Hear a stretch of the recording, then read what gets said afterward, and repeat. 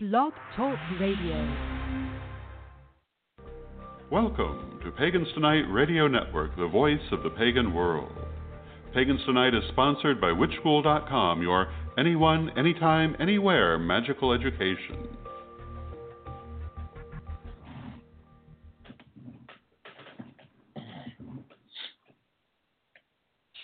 Happy Horns and Hump Day, Pagans Tonight Radio listeners. You are tuned into Great Right Radio here on a Wednesday night, the night after elections in the U.S. and also Astrological Samhain. We're so glad that you have made us part of your week, and we're going to be excited to hang out with you for the next hour or so. You are listening to All Acts of Love and Pleasure, the show where we talk about sex, sexuality, gender, relationships, queer issues, and more, including politics and social justice, all from a pagan perspective. I'm Dr. Susan. And I'm Michael Graywolf. And we're so glad to be back with you. If you tuned in last week, you know we had a rerun because we were off doing witchy things. Different witchy things than we do when we're on the radio with y'all, but we're here live tonight. We'd love it if you'd be part of the show. You can do that by hanging out in the chat room, which will be coming up at paganstonight.com here in a moment. You can also follow us on our Facebook page, which is at facebook.com/allaxlove, and we'll be posting links and other good stuff both throughout the show and afterwards. For books and websites and things that we refer to. You can send us an email at actsofloveandpleasure@gmail.com, and you can also follow us on Twitter at Love and Pleasure. That's Love, L-U-V, and Pleasure. You can also call in if you would like at area code 347-308-8222. We'll keep an eye on the switchboard tonight and see if you call in. I'm just a little bit off my game because I feel like it's been a lifetime since I've been here with you in the studio, Michael. Last time I was here, I was interviewing Dakota Bricholi, who was leading the Hex against Brett Kavanaugh out in Brooklyn, and now we are just in it. I was at a reclaiming event where we were looking at white supremacy and for spiritual bypassing and social justice, and then came back and jumped right into the election. So it's been kind of an intense time. So how have you been? Oh, goodness. I've been good. I'm trying to think. I feel like I really haven't done a lot since last time I was on the show. Other than just working a lot. Well, no, I take that back. A road trip, too, as I recall. Yes. I did have a road trip. Well, I guess a road trip. Is it really a road trip if you're taking the train? It counts. But yeah, no, I did. And now that I think about it, I'm like, I did do something really big. What am I talking about? I went to go visit my boyfriend the week before Samhain for his wedding. You know, I am in a polyamorous relationship. My boyfriend married his husband, his now husband, and yeah, I was there for their actual, their legal wedding, and I performed the spiritual wedding. I hand fasted them, and it was which reminds me, I need to share with you the ritual I ended up coming up with. Yes, for them. I'm excited to see how it turned out. I know you were working on it. Yes, and oh my gosh, so just because I'm trying to think of the words I'm wanting to say. So I have to say it was a very fast, a little bit thrown together ritual, because if you're someone who does, hand fastings, weddings, etc., it takes a lot of sitting with the couple and deciding what they want to do, deciding how to do this, how to do that. We did none of that. It was very, we were like, we need to schedule some time to sit down and talk about this. Never happened. And for various reasons, trying to coordinate 3 people's schedules, and when the people who are getting hand-fasted barely get to see each other, it's not going to happen. I hear that. I hear that. But luckily, I had some resources that you gave me, and some time before the actual when they wanted to get hand-fasted to sit and be like, okay, we need to do this, we need to get this, we need to do that. And some stuff just kind of fell into place. Like, I was worried about, because most couples who get hand-fasted, they want to keep their hand-fasting cords in a box. Right. They choose it out ahead of time. It's something that, this box is for that. They keep other stuff in there maybe and whatnot. And I was like, we don't have a box. But as soon as I get to their apartment, my boyfriend's husband, he pulls out this beautifully, like, I don't think it was carved, but it had this box that a friend of theirs gave them that had some, like, really nice coffee in it. But on the lid of the box, it had their names and the date of their wedding. Oh. I was like, perfect. And I was like, we can use this to hold your hand-fasting cord. And he's like, you're right, we can.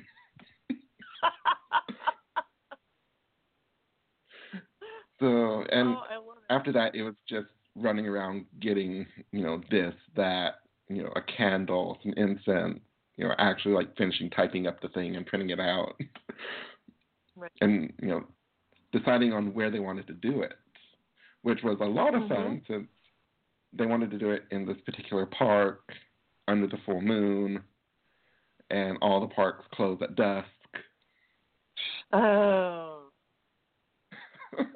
So it was like, okay, keep an eye out for any cops. Let's do this. It made me think back to college.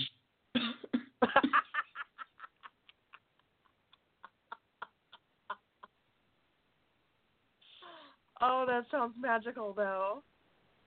Yes, it was. And there was a portion where I'm invoking the divine. I've called the elements, and I call their ancestors of blood and of spirit who would, bear witness and bless this union. They both said, afterwards, so yeah, I definitely had like a lot of relatives show up. So it's nice. like, awesome. Nice. And, it was nice to hear my boyfriend say that as well, because he's still kind of he has his like toes into the pagan pool. He's open to it, but he has no defined path, I guess is the right word. So he was definitely like, yeah, nice. My grandparents were there. So nice. So, yeah. No, I hear you about the piece where you've got to get together with the couple, and I'd have to count, but I think it's probably right about a dozen weddings now, and I've had everything from a couple that basically handed me the ritual they had written and they just wanted me to do it, to people that I had to kind of write the ritual with, and my easiest couple was when I sat down with them and I said, so what do you want from your wedding? And they said, well, here's the thing. We picture that we get to the venue and we're not married. And then you say some stuff and we are married, and then we're eating pizza and drinking beer. It's like, okay, that ceremony was less than 5 minutes long. It was just like, I was like, okay, you could give me a little more to work with, but all right. And they did have pizza delivered. That was their reception. It was great. Awesome. Yeah, it's a lot of fun. Yes, I mean, it made me think back to, where was it, 2 or 3 PSGs ago when Selena Fox was doing her week-long intensive at PSG was on hand fasting. Mm-hmm. And I made it to two of the intensives, not realizing it was a week-long thing. I was like, oh, I have other stuff I wanted to do. Right. Just good information that I got. And that's where I got you really should be, sitting down with a couple and going over every little detail with them. All right, okay. Yeah, it's officiating weddings and hand fastings is one of my favorite parts of priestess work. I like doing life passages in general, but weddings are my favorite. Mm-hmm. And I'm trying to think if I have any booked this year. I have a bunch of folks in my life who got engaged, so I'm hoping that I will have some weddings to do. And I've done hand fastings and I've done weddings that don't incorporate that piece, but now that it's like Cosmo or Brides Magazine or something just covered hand fasting as a tradition. So now it's been really, yes, there was a huge piece. One of the people in my women's circle posted it and said, "Oh, I really want to do this when I get married." And I was like, "Wait, that's from like a mainstream wedding, huh?" Okay. So there may be more demand for that now, which is kind of cool. I'm like, all right, we can do that. No, it's one of the services that we offer. So, and now you've done your first one. So the next one will be you'll have something to sort of show the next couple or triad or whoever it is that you hand fast. So you can say, well, in my last hand fasting. And it sounds like they were very happy with it. The couple was very happy with it. Yeah, I let them read it before, after I finished typing it up, and they both are very emotional people, and I love them for that. And they were both crying as they were reading it. I'm like, great, this is gonna be a hot mess if everyone starts crying during the ritual. Oh, I've done so many weddings, and I've even used the same vows in a lot of the weddings I've done because they're ones that I offer several sets to the people that are getting married, and that's the one that people like the most. And they're not mine; they're adapted from something that Raven Caldera wrote, and I've added my own touches. But no matter how many times I take couples through those vows, I almost cry every time. You just get used to it. It's a beautiful thing to be able to do with people. So good, and you got to have a good visit up in Champaign for a few days. I did. It was just, there were parts during my visit where I was like, I really miss this. I really miss this area. I really miss these people. Right. And now I hear that. And, then I also had moments where I was like, there is nothing to do here after a certain time.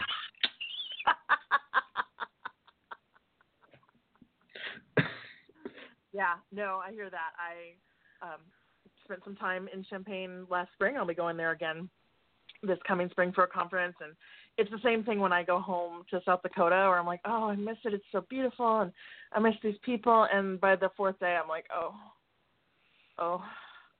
it's time to go home. So, yeah, ideally I could, just go back and forth at will, but alas, that is not my life. Yeah. Oh, my gosh, if only. Right. When we win the lottery, friends. But I guess we have time to play. Yeah, so there's true. That.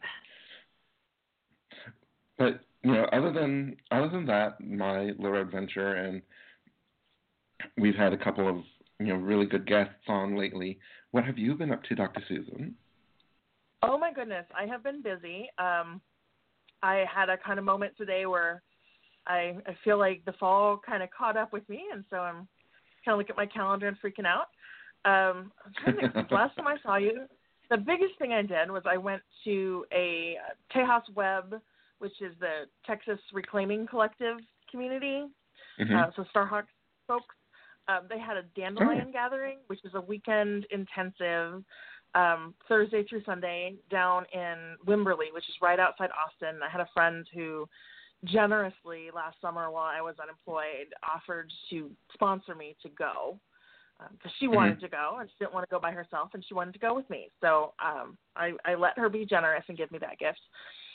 And this was an intensive about confronting white supremacy and racism and colonialism, both in the wider overculture and in our practice.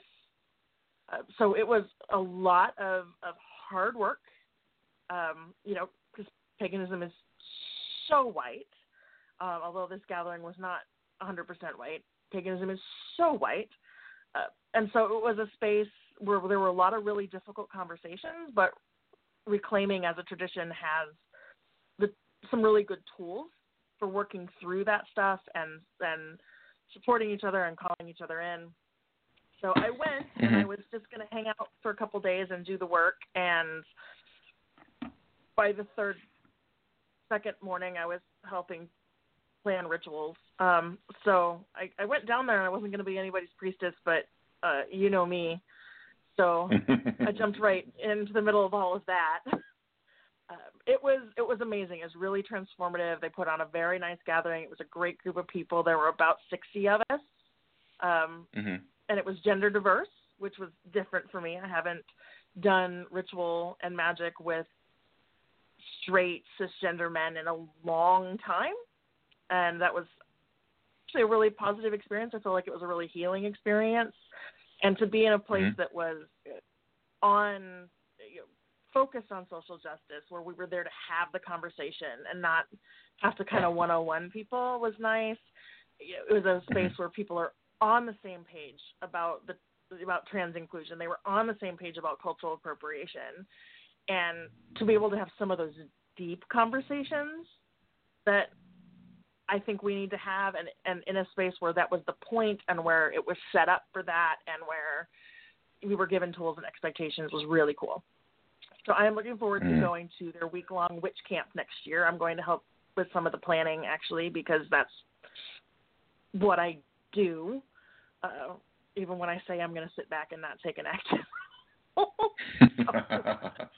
that was big. I came back from that and kind of hit the ground running. That was the weekend before Samhain. So I've only been back, not even 2 weeks. It seems like a lifetime. I've also been having a really good conversation with Shekinah Mountain Water's daughter. Ariadne's Thread is coming out in a new edition, and there was some pushback because Ruth Barrett was going to be writing the foreword for that. And, of course, Shekinah's work was trans-inclusive, and Ruth Barrett's a big old TERF.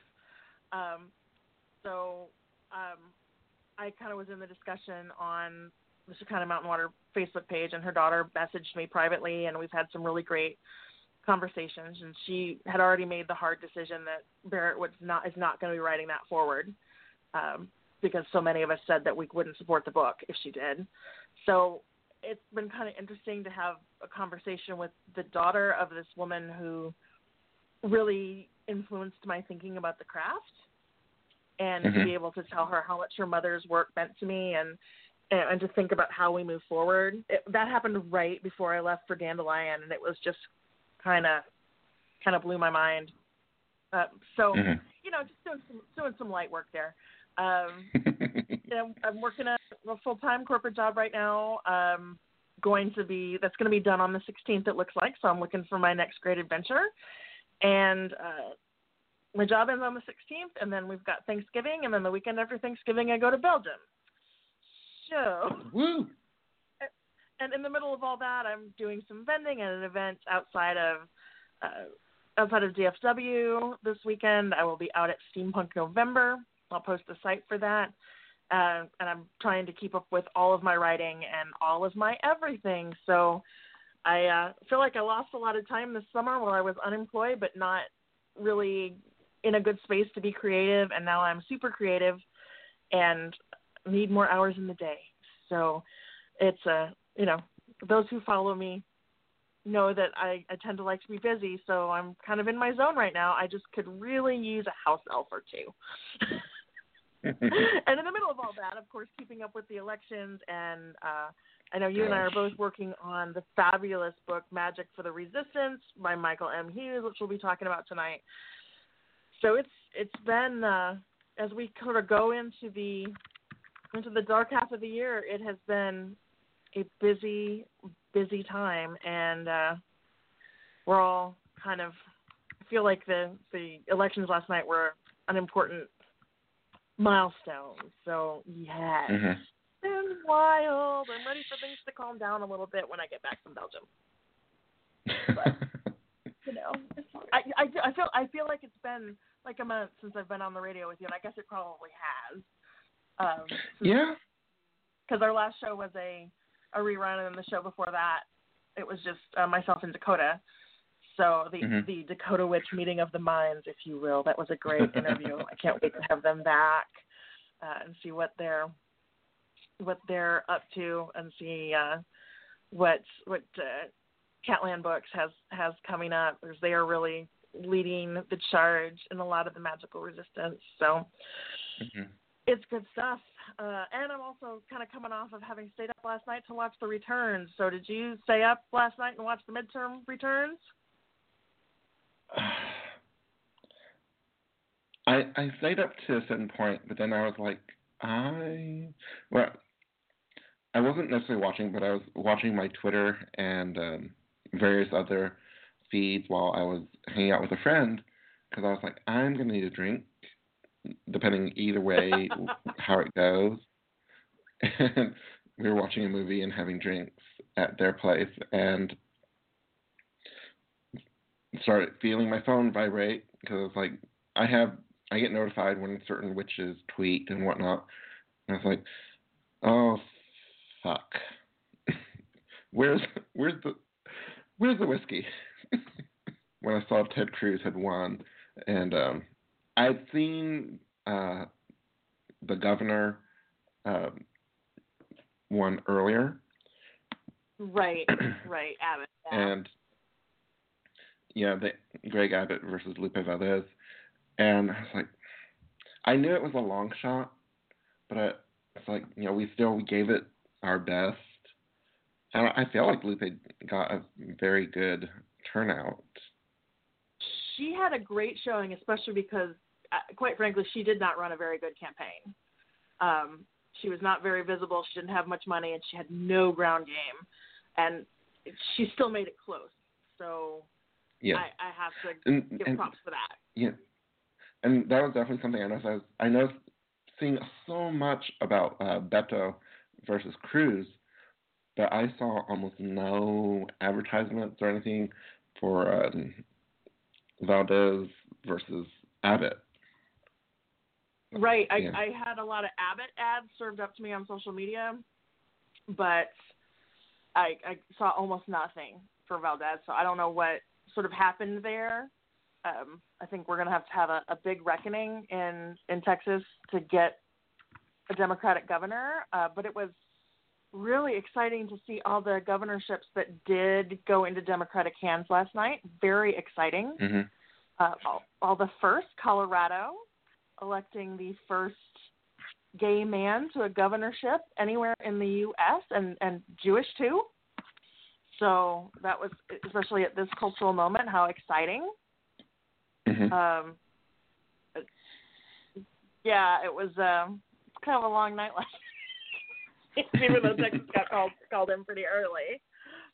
Yeah. It was definitely something to watch, for sure. And I think this cycle's been really interesting because there's been so much discussion about magic and witches and hexes and binding and all of that in the political process in a way that I never thought I would see in my lifetime. It's been also interesting to sit and think about that and think about all the people I knew that were probably just working away during the returns last night to see what would happen. Yes.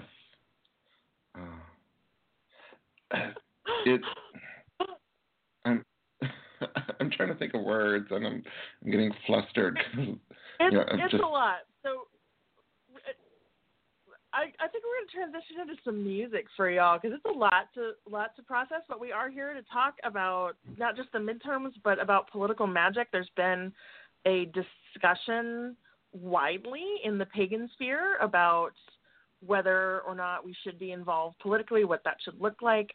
If you listen to my fabulous interview with Dakota Brisholi a month ago now, they and I talked about that and the backlash that people are getting, but there's also real energy around the image of particularly the witch as a figure in the resistance, and particularly the witch as a woman or non-binary person of color in the resistance. And I think there's a lot to discuss there. So we'll have a little Celia, her ode to the red, white, and blue, if you will, and we'll be back to talk about political magic here in a few minutes. He is a young African-American male. By the time he hits draft age, he might be dead or live in jail. And he found his life of crime when they said no child left behind. He's an American too. She is 90 with dementia all alone. Well, her family couldn't take it, so they put her in that home, and now she withers down to bones. At night she gently moans. She's an American too. She is a young Hmong refugee, she's 4 with child. If her daddy finds out, he will go insanely wild. They say they understand her plight, call themselves the Christian right. She's an American too, and all they wanted was to be free. But greenback dollars can't buy you dignity. Black gold and iceberg separate us from them. Time to rewrite the master plan. It is terminal, you're sick, he needs a cure. He's a second-class citizen because he's uninsured, and he will leave his family broke, cause our healthcare is a joke. He's an American too. She is a Mexican, she loves her family. She risks her life to cross the border to harvest the trees, and they get dollars to her dime. She works triple the time. What she would give to be American too. He is a young, attractive man, and he is gay. Well, they beat him and burned him, and they left him that way, and now the 26th of April is the Silent Day. He's an American too, and all they wanted was a better life, and to be equal, no matter black, rainbow, or white. It's getting risky to demonstrate for peace. Just like it's shot down by the day. We're crying, oh,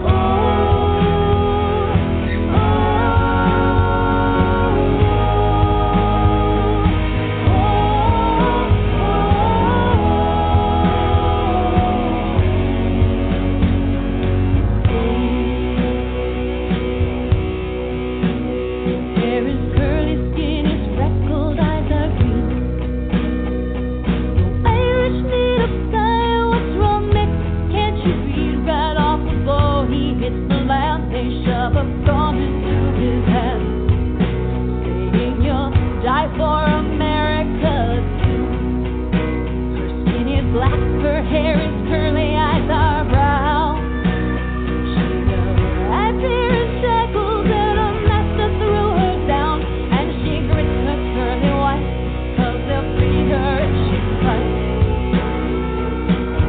She's an American too. His skin is red, his eyes are brown, his hair is black.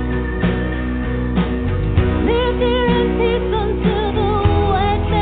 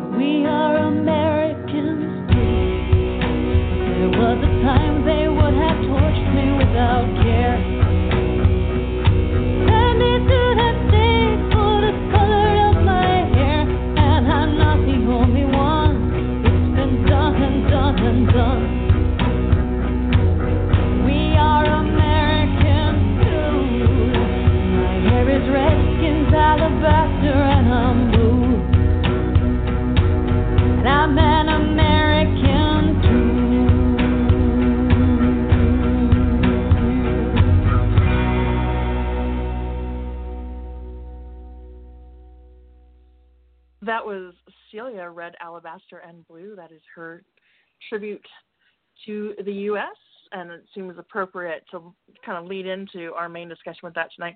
We are talking about the results of the 2018 midterms as well as sort of political magic. In case this is your first time tuning into us, you're listening to All Acts of Love and Pleasure here on Pagans Tonight Radio. I am Dr. Susan, and in the studio with me is my fabulous co-host and co-pilot, Michael Graywolf. So we're talking in the green room about what a ride it was to watch the races here in Texas last night, and we'd love to hear from y'all that stayed up and watched the primaries and or watched the midterms, watched the results.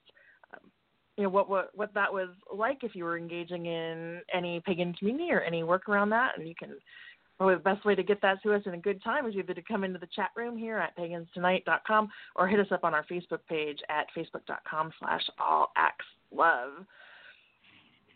We were talking in the green room about the way in which sort of the figure of the witch has played into this political cycle in ways that I never thought I would see in my lifetime. There's been some great coverage of witches, and particularly witches of color, particularly trans and non-binary people of color, taking on this regime and this political climate through ritual and ritual theater and occult practice. And there's been some really fabulous coverage of it.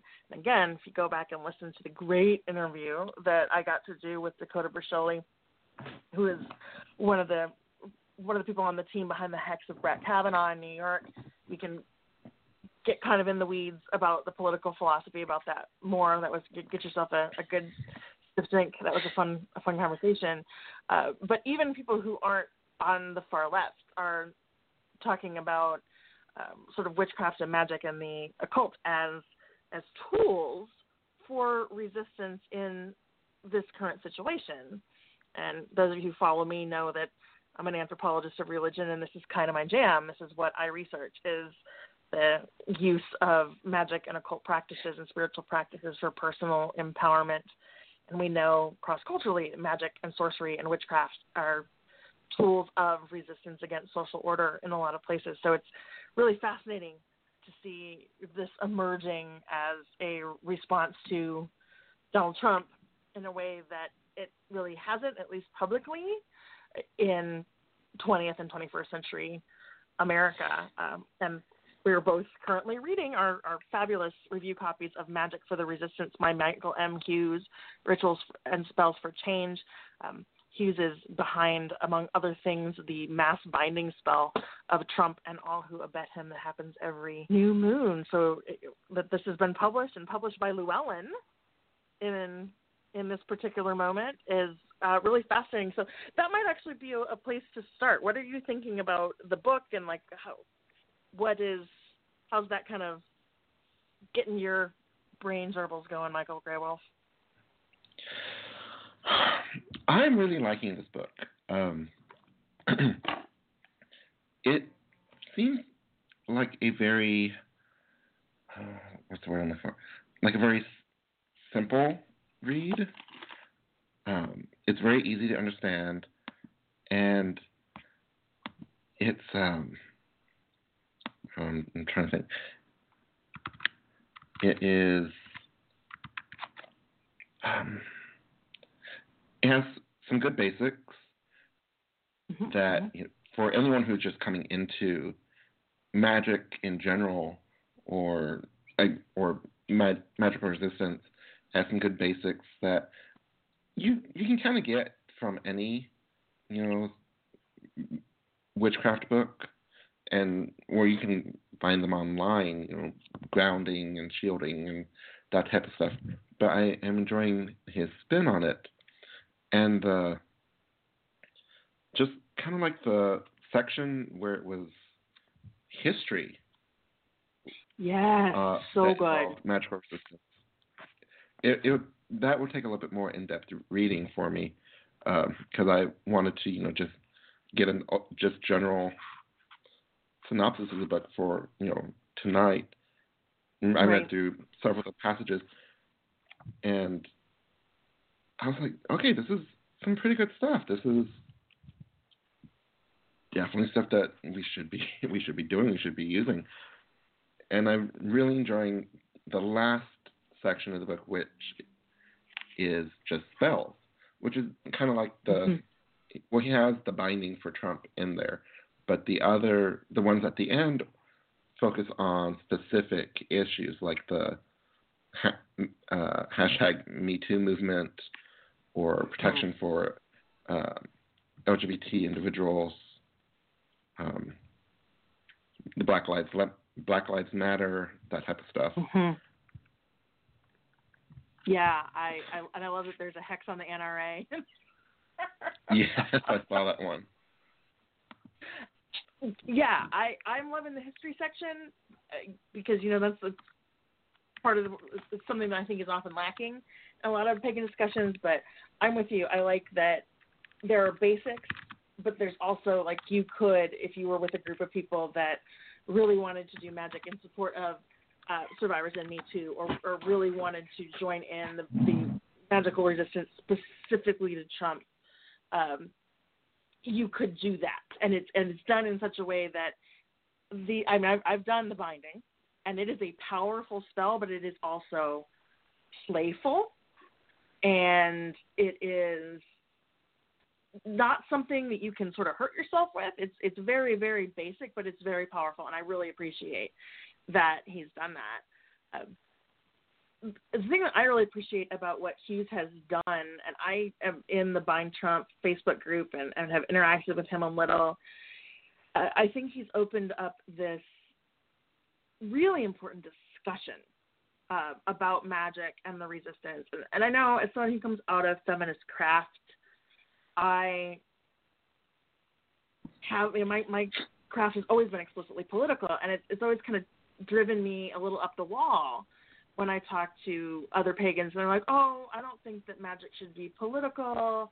I'm not interested in politics. And it just kind of, it makes my hair stand on end, first of all, because you can't afford to not be invested in what happens politically in your country, no matter what your government is, and especially if you have any marginalized identity, you need to know what's going on. And then the anthropologist in me is, and most of the time I resist launching into a one-on-one lecture at people, but I'm not going to resist it tonight, is that people think, at least in the U.S., people think that politics is basically elections, and that's it. Mm-hmm. And, anthropologists and sociologists, you probably remember this from your sociology major days, Michael Graywolf. Politics is about how a society decides about power. It is about who has power and who doesn't have power, and how we figure that out and how we enforce it. And the figure of the witch has always been about power. That's the whole point, right? You take this identity, and it is about taking power, personal power, harnessing occult or supernatural power, however you want to think about it. It is about taking power outside the system and claiming it for yourself. So I think that every act of witchcraft, every act of magic is inherently political. So when people say they don't want to be political, I kind of want to shake. And I've been thinking about that a lot as I've been watching all the coverage in the news, thinking that, if I was doing my dissertation now, it would be really sexy. I would probably have lots of professor job offers because we're talking about this now. But I think there's been this really important conversation opened up within sectors of the pagan and magical communities about actively using magic as one of our weapons, one of our tools in this process, and people being a lot less shy about it. I mean, Dakota and I talked a bit about the sort of people getting squicky about the rule of three and karmic return and magical ethics, and that's a whole other ball of wax. But oh my gosh, I think so many people, right? When you're talking about literal fascists, let's let's talk about who deserves to get harmed and who doesn't. But whatever you got to do. Seeing people that 5 years ago would never have wanted to, in my circle, would never have wanted to do anything like a binding, are now like, all right, let's go, let's go. And I think I think this is helping people connect their spiritual practice with the rest of their lives, as I think it should be, and opening up a great conversation. So. Mm-hmm. And now I'm going to take a breath and leave some room for you to talk. No, I just wanted to go back a little bit to when one of the things that I love in the Magic for the Resistant was he had a section in there it's like one of the first chapters where he talks about morality or ethics around hexing or cursing, and I was just like, yes. Yes, let me see if I can find that, because that was so good. Yeah. Because in my tradition, we don't have any sort of prohibition against hexing, cursing. We want to make sure you know how to do these things if you need to use them. And again, the whole rule of 3, karmic return, that's not everyone's witchcraft. That's not everyone's magic.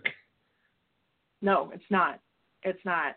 And so, saying you're going to get, this back, I don't believe in it. So shut up. Right. If you don't want to do something because that's your belief, that's fine. Let's find something else for you to do. Although I'm kind of like, whenever those people pop up in the Bind Trump group, I'm like, what did you think you were signing up for, darling? Like, it does what it says on the tin. But I've got that section in front of me. It's actually in the first section called Welcome to the Magic Resistance. And he has some FAQs. And the question that Hughes is treating as an FAQ is, but isn't binding someone or casting a spell that thwarts the will of voters ethically problematic? And I love his answer. He says, much of the magic in this book is rooted in resistance to extreme conditions and threats. It's not touchy-feely, fluffy bunny magic because it's meant to be employed against very clear dangers and existential threats. While bindings and other defensive magic can be seen as constraining the free will of the spell's recipients, it is clearly ethical to use such spells when the target is harming or attempting to harm others.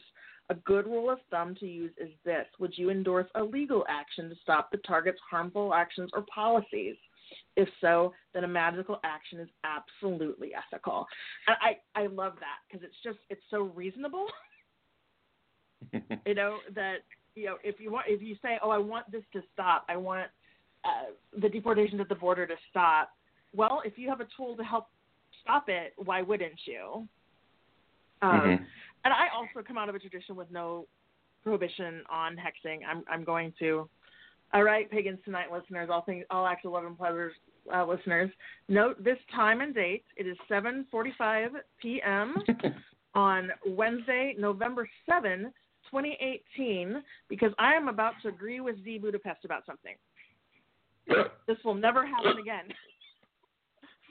But something that she said is that a witch who cannot hex cannot heal. And I absolutely believe that it's the same magic. And that if, she absolutely supported that it was a weapon of resistance and a tool for justice. So while I disagree with her on almost everything else, I am down with her on this, that if we are working to prevent greater harm, then as a friend of mine says, you can't cut your vegan almond spinach broccoli cruelty-free loaf without a very sharp knife. There's no way that we can live in a world where we do no harm and create no destruction. We just have to be mindful about it and have an end towards it. So I love the way that he approached that.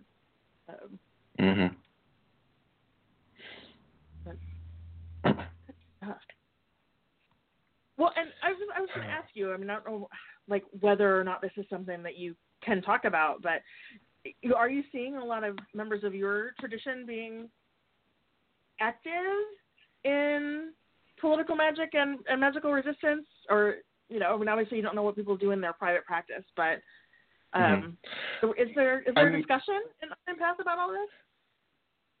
I'm seeing, okay, so the Unnamed Path does not have, we very rarely make unanimous public statements about stuff. We did one for, I can't remember the last one we did. The last one we did was on turfs in magical practice, where the brothers came together and decided, we needed to make a statement about this because enough of us felt strongly about, that issue. And not to say that that when things come up that people are not feeling strongly about it, but they're not wanting to be as vocal, which, everyone has their own thing. A lot of my brothers are very into, and, just like us, me and you have a lot of the same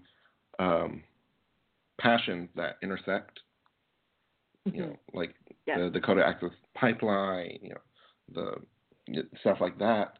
A lot of my brothers do, like, what was I looking for?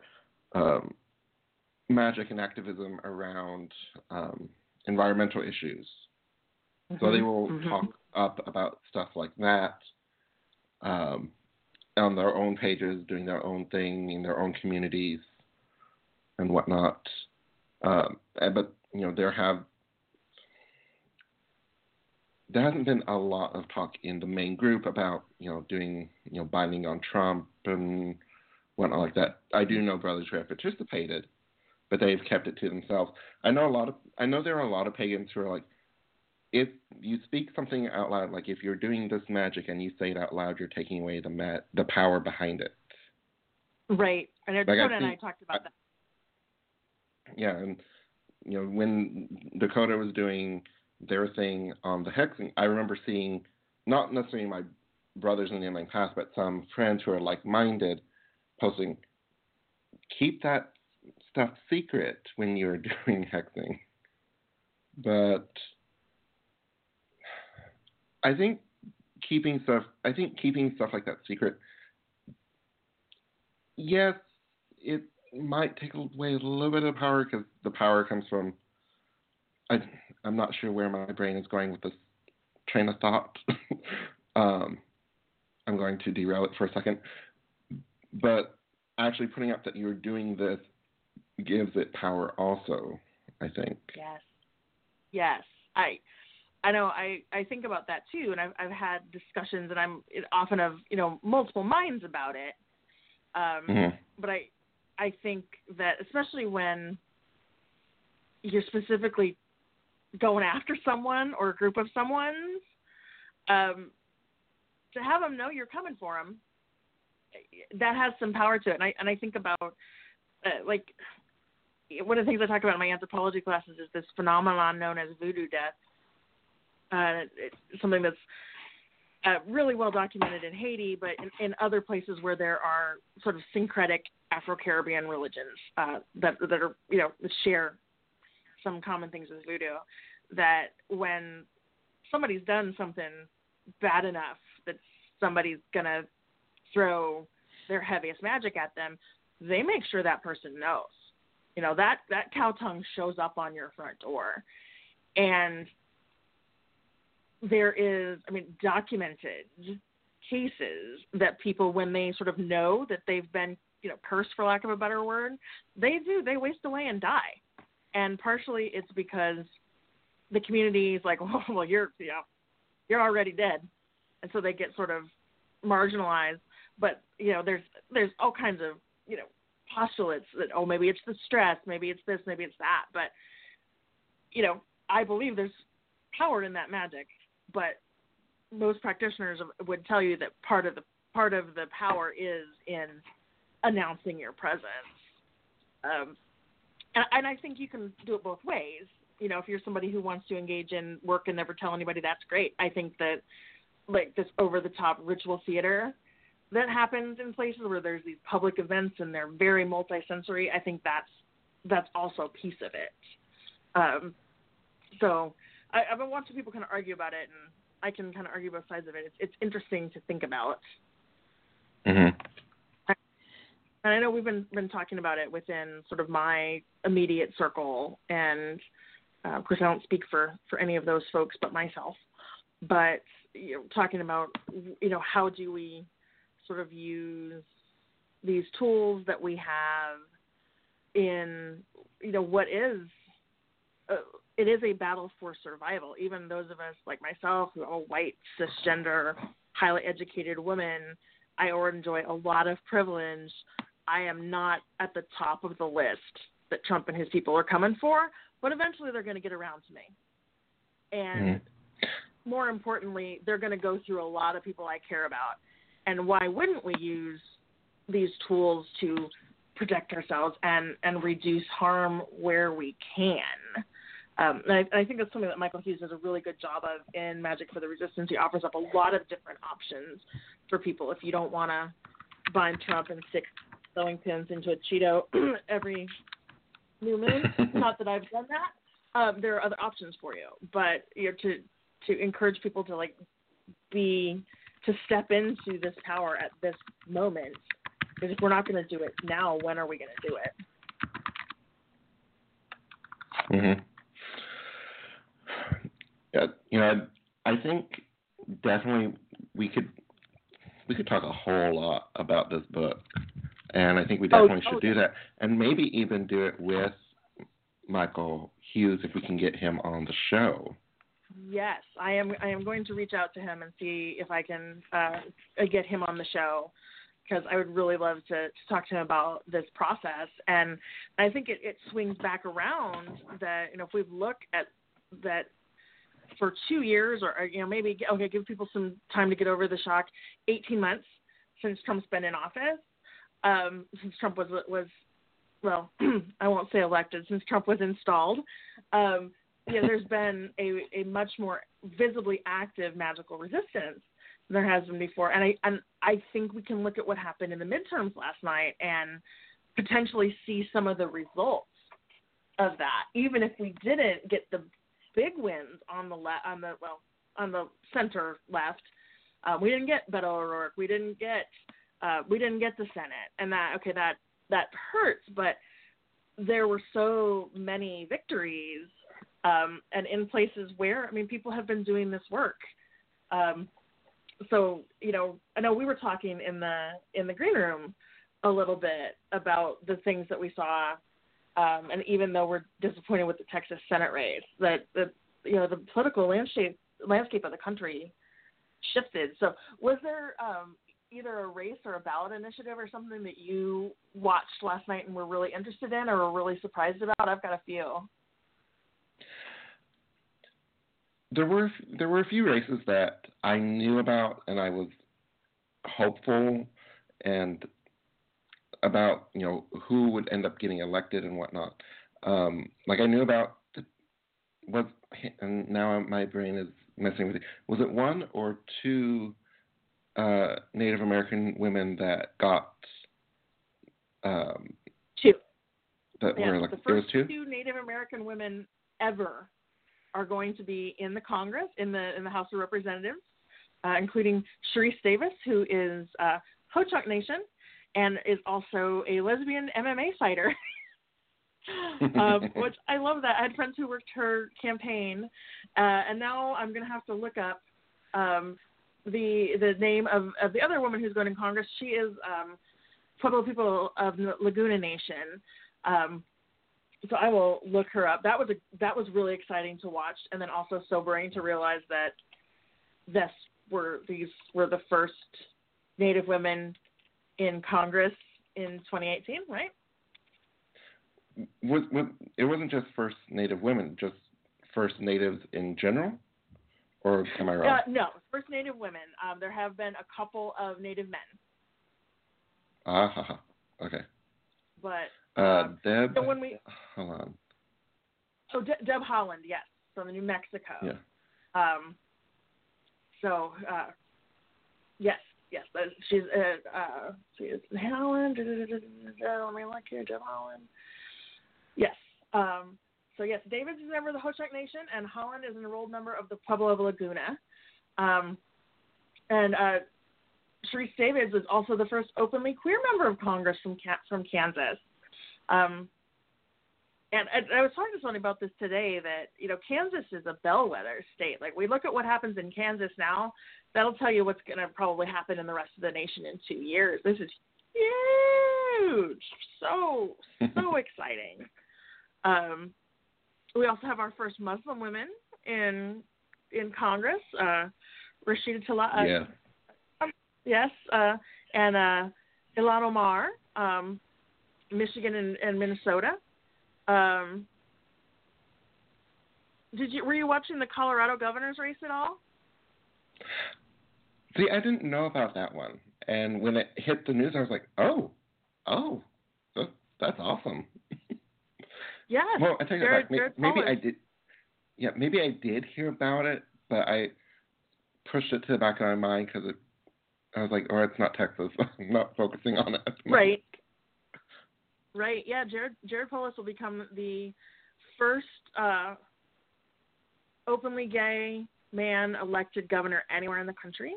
He did introduce his first man at his press conference last night, which was very, very sweet.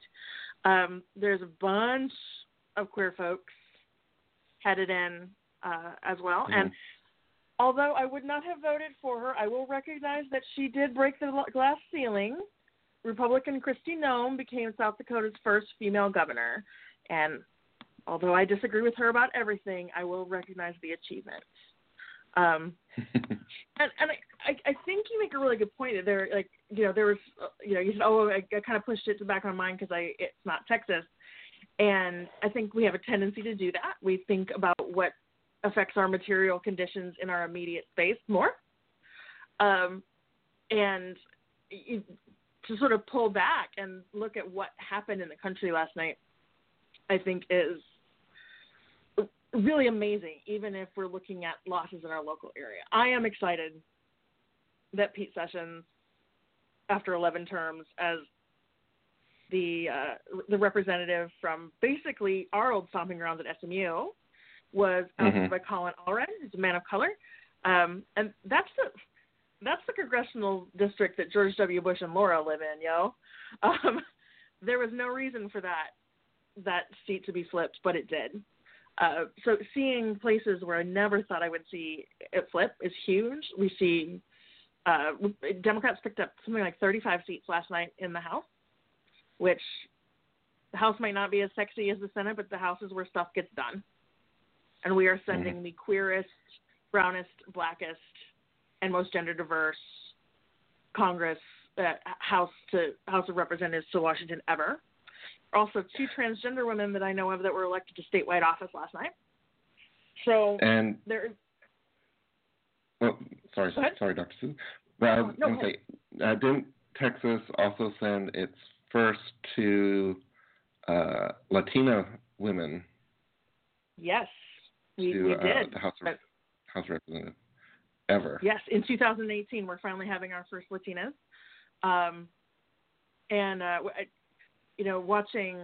I watched judicial races and such, which I know are super not sexy to people. But I love that down in Harris County, which is Houston, for those outside of Texas and who don't know Texas geography, basically one of the most diverse and ever diversifying regions in the nation. There were 19 black women who ran for judicial seats, and they all won last night. They ran the table. And with all the problems there are with the criminal justice and judicial system in this country, to have 19 black women new to the bench in one of the most diverse parts of the country is amazing. I'm really excited to see what they do. And speaking of diversity, I can't remember if we already talked about this on the air or if we were just talking about in the green room what happened in Florida. Yes. Do you want to talk about that, or do you want me to talk about it? I'll let you talk about it, because you actually know more about it than I do. Florida. Florida is always complicated. We still don't know who won the governor and the Senate there. They're going to go to recounts probably. Florida's always a nail-biter, right? But Florida, with huge bipartisan support, which is amazing, passed legislation or a state constitutional amendment, but they re-enfranchise somewhere between 1.2 and 1.6. I've seen numbers all in that range. Million people that had criminal convictions, felony convictions, have successfully served their time and have restored their voting rights. Because a lot of people don't realize that in a lot of places in this country, if you have a felony conviction, you can't vote ever again. It's not universal. But they re-enfranchised over a million people last night, 40% of whom are black men. That is going to change the electoral landscape of Florida in the next election if they get even a fraction of those people out to vote. That is amazing. And that was something I never thought I would see.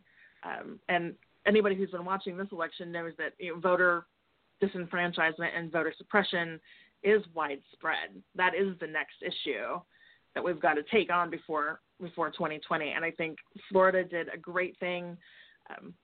There were a couple of states that put in place automatic voter registration, made it easier to vote. The ballot box is only one tool for revolution and cultural change, but it is a powerful one that we have in this country. So watching that happen is amazing. And if you are feeling demoralized, if you're somebody on the center and leftward who's feeling demoralized because you lost a high-profile race last night, I really encourage you to go and look at what happened nationwide and even what happened in smaller races in your own state, because it was a good night last night. There was a major change. We saw Scott Walker. Oh, my gosh, shout out to the folks at Circle Sanctuary for whatever you and the community did to get rid of Scott Walker in Wisconsin. We got rid of Daryl Issa. We got rid of a lot of really problematic people that had held the reins of power for a long time and flipped those seats into the hands of people of color and queer folks and non-Christian folks and women. And it's absolutely astounding that can happen. We have a lot of work to do in this country, but there were initiatives for medical and recreational marijuana. There were all kinds of social issues. Massachusetts, reaffirmed the rights of trans people. There's all of these sort of small, under the radar wins that are huge wins, and if you're looking to be inspired to keep resisting, that's the way to look. Those are the wins we had, and we can't count them all up to magical resistance and witchcraft, but I know there are a lot of people doing work to help change this tide. So it's exciting. And that makes me think of something that I shared on social media earlier today that you actually reshared from me. I was looking at my Twitter feed and reading through it again right now. I'm like, I guess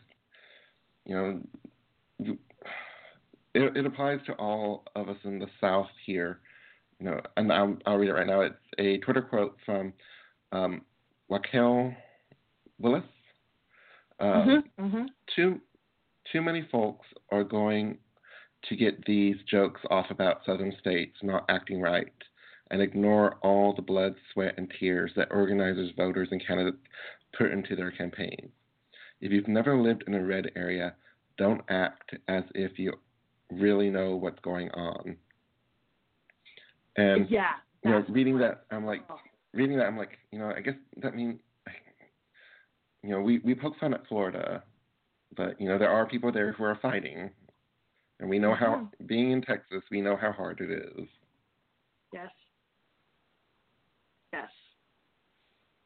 And I think that our electoral system has huge problems because we're first past the post, right? The first person that has 50% plus one wins, and so there were a bunch of us talking this morning, and actually when I shared that tweet from you, it sparked a couple conversations in instant message, that there are areas of Texas today and a lot of the South that if you look at a map, they're red. But really, if you look at the voter turnout, they're purple. That there were places where people other than the GOP put in a showing so much better than anybody ever thought they could. I mean, the Texas Senate seat was in play. That doesn't happen. People that don't live here don't realize that doesn't happen. It was so close. 3 percentage points. Whole swaths of the state went blue. Not just Austin and San Antonio and Dallas and Houston. Whole swaths of West Texas. Whole swaths of the Valley. It's a change, and it's frustrating for those of us who are in a culture that's built on instant gratification, not to just be able to do it in one election. But what happened last night was huge, and I think we can't ignore that, even when we look at sort of, you know, like the terrible abortion bills that got amendments that got passed in places like Alabama and West Virginia, and there's so much to still fight against, but there's so much momentum, and I think those of us that are in it down here in the South, there's more going on here than it looks like from Seattle or Oregon, or any place that's safely blue. And I'm so proud of the people I know that were out there doing the work. White women screwed it up again. We voted overwhelmingly for Ted Cruz, which is gross. There's so much happening, and I think she's just right on Raquel Willis about if you don't live here, you don't know. And people that I understand people that leave. I have friends who left, and I think, you do what you got to do to take care of yourself and your family. But I've got friends that are always like, oh, come out to Seattle, come out to New York, and I'm like, if we all leave here, it will never change here, and we are on the cusp of it changing. We've just got the work. We've got the work to do. But we can't give it up as a lost cause, because it's not. And as I was saying in the green room, I have hope for the first time in 2 years. as my lovely partner said, the dumpster is still clearly on fire, but it's like there are people around it with sandbags now. They're moving it away from the building.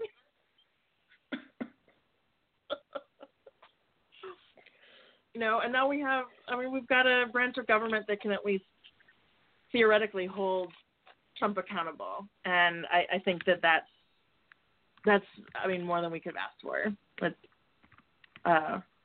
But we have to continue to organize. We have to continue to resist. And if you are interested in learning how to use your practice to resist, I highly recommend Michael M. Hughes' Magic for the Resistance, Rituals and Spells for Change, just released by Llewellyn Books, available wherever fine books are sold.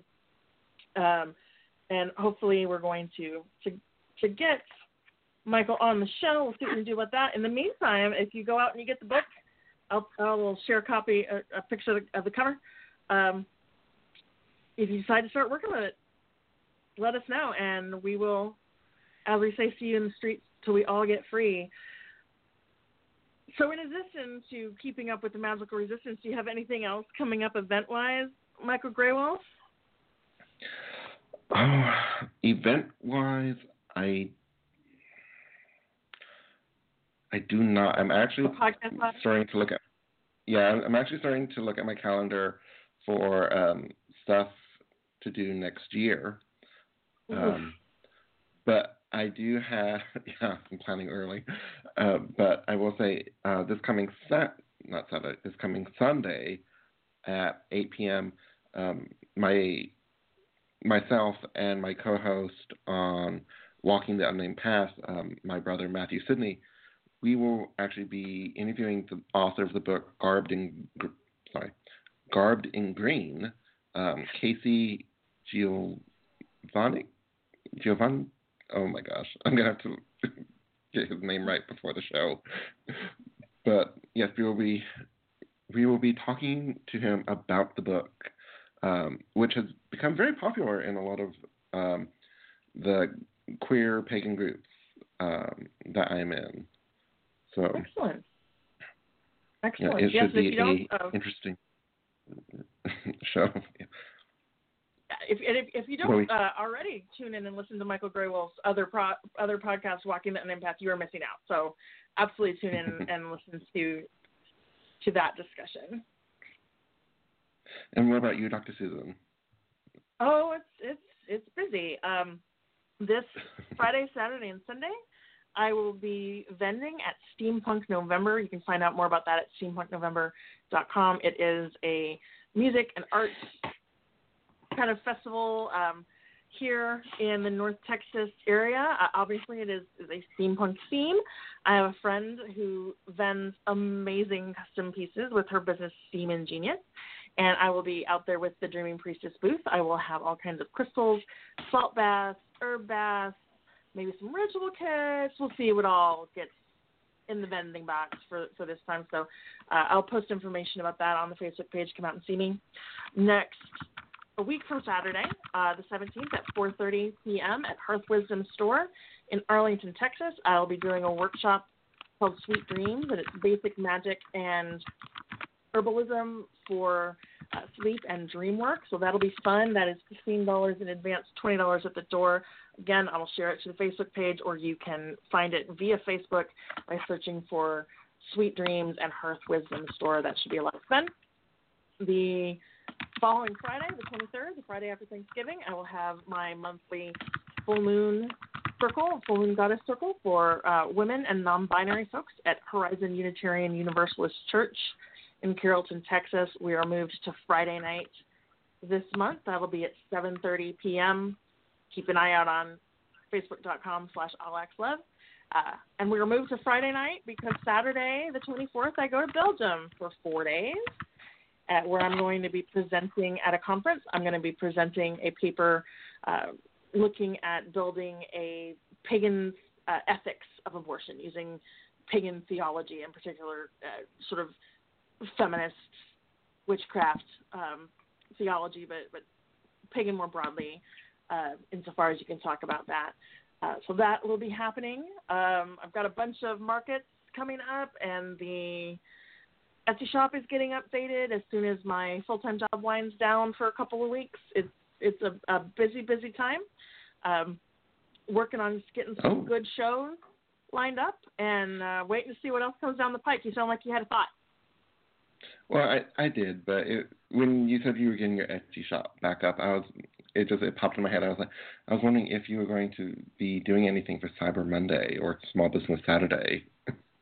I need to figure that out because I'll be out of the country, so I need to figure out how I can do that and make my orders in a fair amount of time.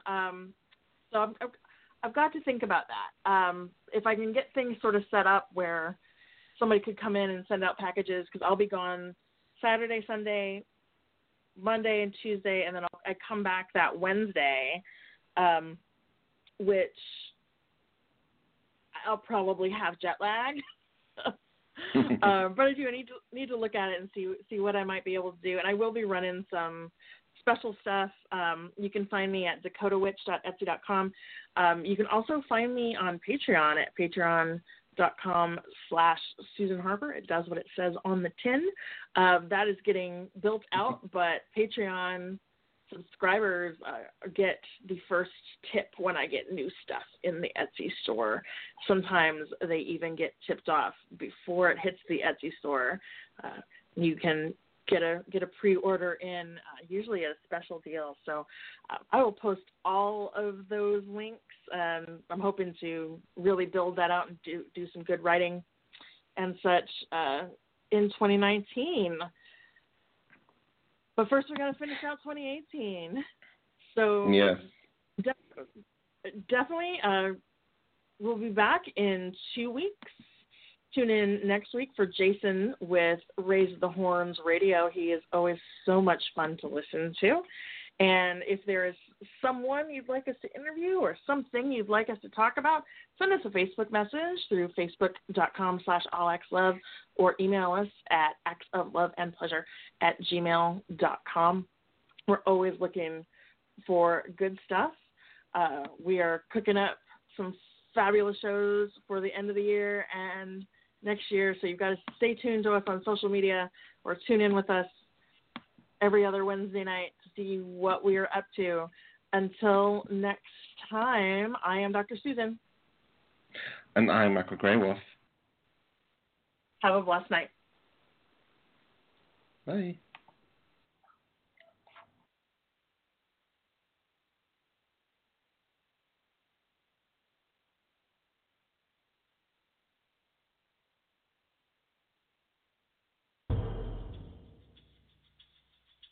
You're listening to Pagans Tonight. Pagans unite on Pagans Tonight. Many paths, one network. For over 5 years, we've been the place to connect with the best, brightest, and most trusted voices in the pagan world. Every night is Pagans Tonight.